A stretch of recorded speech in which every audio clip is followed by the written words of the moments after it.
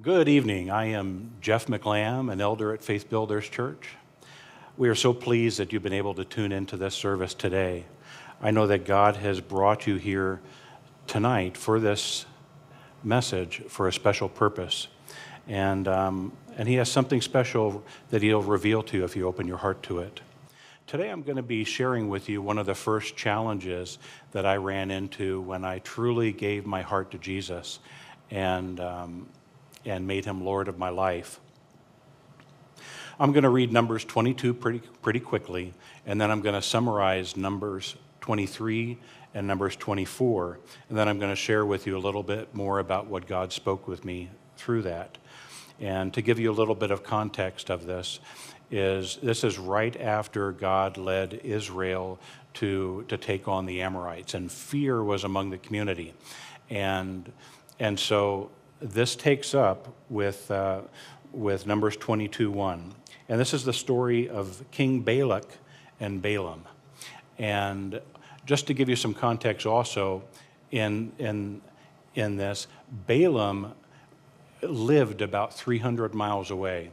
And so when Balaam was going on donkey, he was traveling 300 miles on donkey to make this journey. So this was a significant trip. It wasn't down the corner for him. All right, so Numbers 22:1. Then the Israelites traveled to the plains of Moab and camped along the Jordan across from Jericho. Now Balak, son of Zippor, saw that Israel had done to the Amorites, and Moab was to the Amorites, and Moab was terrified because there were so many people. Indeed, Moab was filled with dread because of the Israelites. The Moabites said to the elders of Midian, "This horde is going to lick up everything around us as an ox licks up the grass in the field." So Balak, son of Zippor, who was the king of Moab at the time, sent messengers to summon Balaam, son of Beor, who was at Pethor near the Euphrates River in his land. Balak said, "A people have come out of Egypt, and they cover the face of the land and have settled next to me. Now come and put a curse on these people, because they're too powerful for me. Perhaps then I will be able to defeat them and drive them out of the land. For I know that whoever you bless is blessed, and whoever you curse is cursed." Then the elders of Moab and Midian left, taking with them the fee for divination. When they came to Balaam, they told him what Balak had said. "Spend the night here," Balaam said to them, "and I'll report back with you what the Lord gives me." So the Moabite officials stayed with them. Then God came to Balaam and asked, "Who are these men with you?" Balaam said to God, "Balak, son of Zippor, king of Moab, sent me this message. A people that has come out of Egypt covers the face of the land. Now come and put a curse on them for me. Perhaps then I will be able to fight them and drive them away." But God said to Balaam, "Do not go with them. You must not put a curse on those people, because they are blessed." The next morning, Balaam got up and he spoke to Balak's officials, "Go back to your own country, for the Lord has refused to let me go with you." So the Moabite officials returned to Balak and said, "Balaam refused to come with us." Then Balak sent other officials, more numerous and more distinguished than the first. These were actually princes. Then they came to Balaam and said, "This is what Balak, son of Zippor, says. Do not let anything keep you from coming to me, because I will reward you handsomely and do whatever you say. Come and put a curse on these people for me." But Balaam answered them and said, "Even if Balak gave me all the silver and gold in this palace, I could not do anything great or small to go beyond the command of my Lord. Now spend the night here so that I can find out what else the Lord will tell me." That night, God came to Balaam and said, "Since these men have come to summon you, go with them, but only do what I tell you."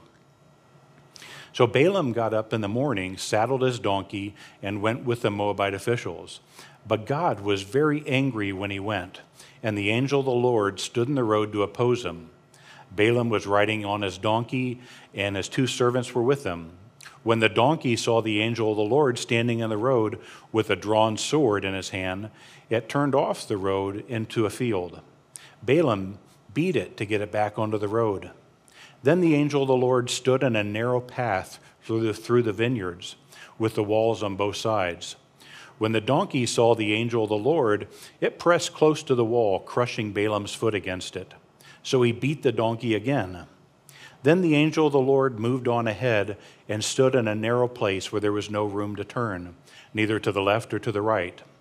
When the donkey saw the angel of the Lord, it lay down under Balaam, and he was very angry, and he beat him with his staff. Then the Lord opened the donkey's mouth and said to Balaam, "What have I done to you to make you beat me these 3 times?" Balaam answered the donkey, "You have made a fool of me. If only I had my sword in my hand, I would kill you right now."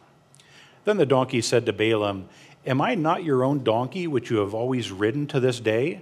Have I been in the habit of doing these things to you?" "No," he said. Then the Lord opened Balaam's eyes, and he saw the angel of the Lord standing in the road with a sword drawn. So he bowed down and fell face down. The angel of the Lord asked him, "Why have you beaten your donkey these 3 times?" "I have come here to oppose you because your path is reckless before me. The donkey saw me and turned away from me these 3 times. If it had not turned away, I would have certainly killed you by now, but I would have spared the donkey." Balaam said to the angel of the Lord, "I have sinned. I did not realize you were standing in the road to oppose me. Now, if you are displeased, I will go back." The angel of the Lord said to Balaam, "Go with these men, but speak only what I tell you." So Balaam went with Balak's officials. When Balak heard Balaam was coming, he ran out to meet him at the Moabite town at the Arnon border at the edge of the territory. Balak said to Balaam, "Did I not send you an urgent summons? Why didn't you come to me? Am I really not able to reward you?" "Well, I have come to you now," Balaam said, "but I cannot say whatever I please. I must only speak what God puts in my mouth." Okay, so that was the end of Numbers 22. And to summarize Numbers 23 and 24, King Balak takes Balaam up to these high places, and he keeps doing this. He does this 3 times, and he gets he tells Balaam, "Hey, maybe God will be pleased with this high place that you will let him curse Israel for me." And Balaam keeps telling him, "Okay, well, go ahead and build an altar, make some sacrifices, and I'll go talk to God." God comes back. God meets with Balaam, gives Balaam these beautiful, beautiful blessings. And instead of speaking curses over Israel, Balaam comes back to Balak and speaks these beautiful blessings on him. And he does this 3 times. And in Numbers 24 continued, it said, "Then Balak's anger turned against Balaam. He struck his hands together and said to him, 'I summoned you to curse my enemies, but you have blessed them these 3 times. Now leave at once and go home. I said I would reward you handsomely, but the Lord has kept you from being rewarded.' Balaam said to Balak, 'Did I not tell your messengers you sent me, even if Balak gave me all the silver and gold in this palace, I could not do anything of my own accord, good or bad, to go beyond the command of the Lord. And I must say only what the Lord says. Now I'm going to go back to my people, but come, let me warn you of what this people is going to do to your people in the days to come.'" All right. So here is what troubled me, besides a donkey talking like Ehor, but that's a different topic for a different day. And this seems important because if someone like Balaam, who communicates with God more clearly with me, I mean, God has this very clear communication with him, and he appears to follow God's instruction without exception, where does that leave me when struggling to find God's plan for me and walking that walk? If Balaam could mess up so bad, can I? So what did Balaam do that was so bad that the Lord wanted to kill him over? So let's go back and review. He came to God before making this big decision. And by the way, it wasn't his desire. They came to him and asked him to curse these people, and so he came to God. We're supposed to do that. He asked God's advice. He delivered God's word and turned the king's people away. Now, when they came back the second time, he told them no again, but he'll meet with God and see if God has another word for him. So he meets with God, and God told him to go with these people and only do what I'm going to tell you to, only say what I'm going to tell you to say. So he did exactly as God instructed in Numbers 20 through 24, and he didn't deviate from that. So my question is, why was the angel of God wanting to kill Balaam, saying, I have come here to oppose you because your path is reckless before me? When you search the scriptures for Balaam, you find Numbers 25:1. While Israel was staying in Shittim, the men began to indulge in sexual immorality with Moabite women, who invited them to the sacrifices to their gods. The men ate the sacrificial meals and bowed down before these gods. So Israel yoked themselves to the Baal of Peor, and the Lord's anger burned against them. Numbers 31:16 says, they were the ones that followed Balaam's advice and enticed the Israelites to be unfaithful to the Lord in the Peor incident, so that a plague struck the Lord's people, at least 24,000 died. 2 Peter 2:15 says, they have left the straight way and wandered off to follow the way of Balaam, son of Bezor, who loved the wages of wickedness. Jude 1:11 says, like Balaam, they deceived people for money. Revelations 2:14 says, nevertheless, I have a few things against you.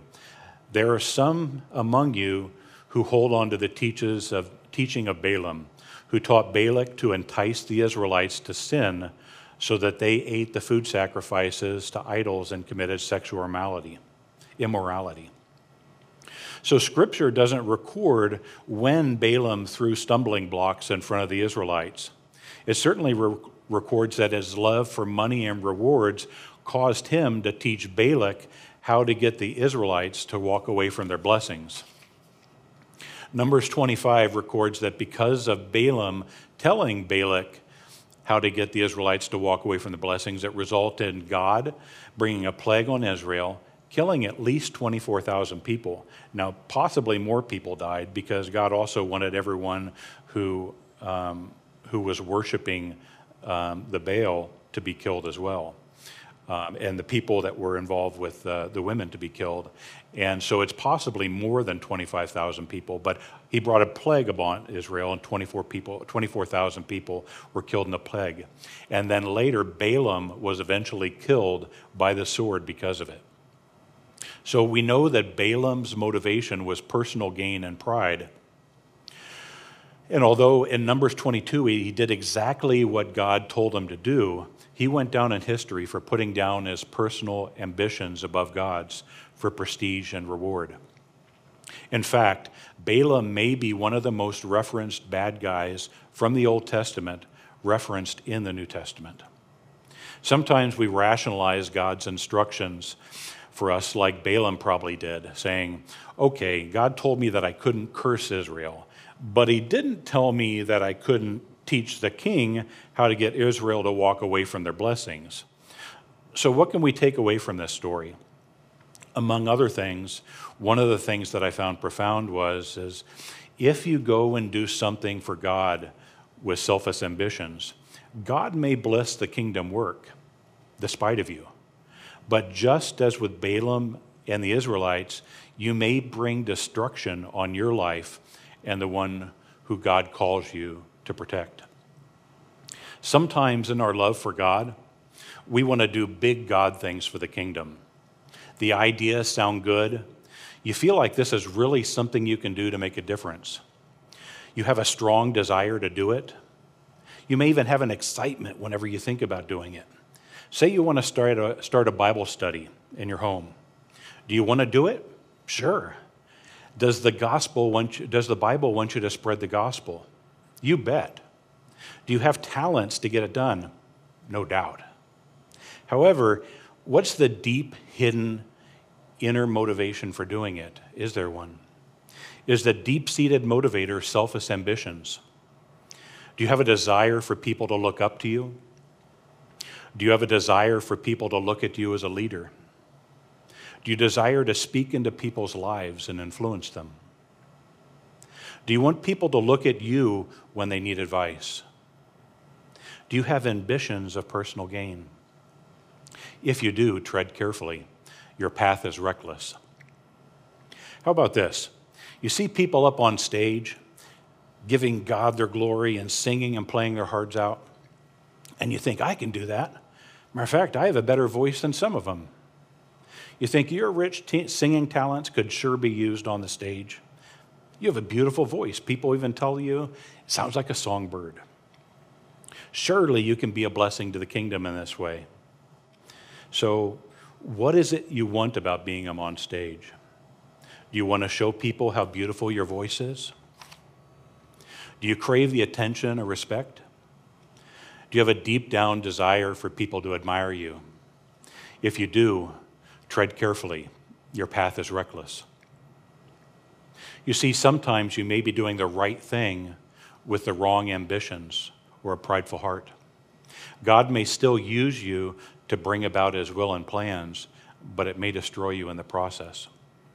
Or maybe God has already showed you the path that you're supposed to take, and you may have already started down that journey. And now somewhere down the road, you find yourself looking back. Where is the love I once had? Where is the joy and the peace?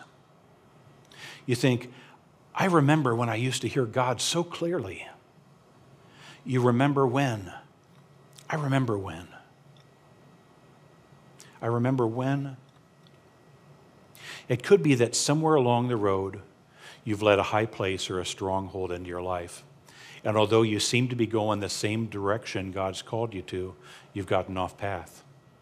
It's so important to continuously search your heart, or even better, to be sensitive and vulnerable enough to God to allow him to search your heart and show you the things that need to be changed to be more effective for him. Psalms 139:23 says, "Search me, O God, and know my heart. Test me, know my anxious thoughts." You know, that's about all the time I have for this session right now. However, Pastor Barb had a series she started on June 13th called "Can You Hear Me Now?", which starts off in self-examination. When she was going through this series, it was just burning in my heart as I was actually writing this. And God was speaking to me a lot of the same things that she spent so much time and went so deep into.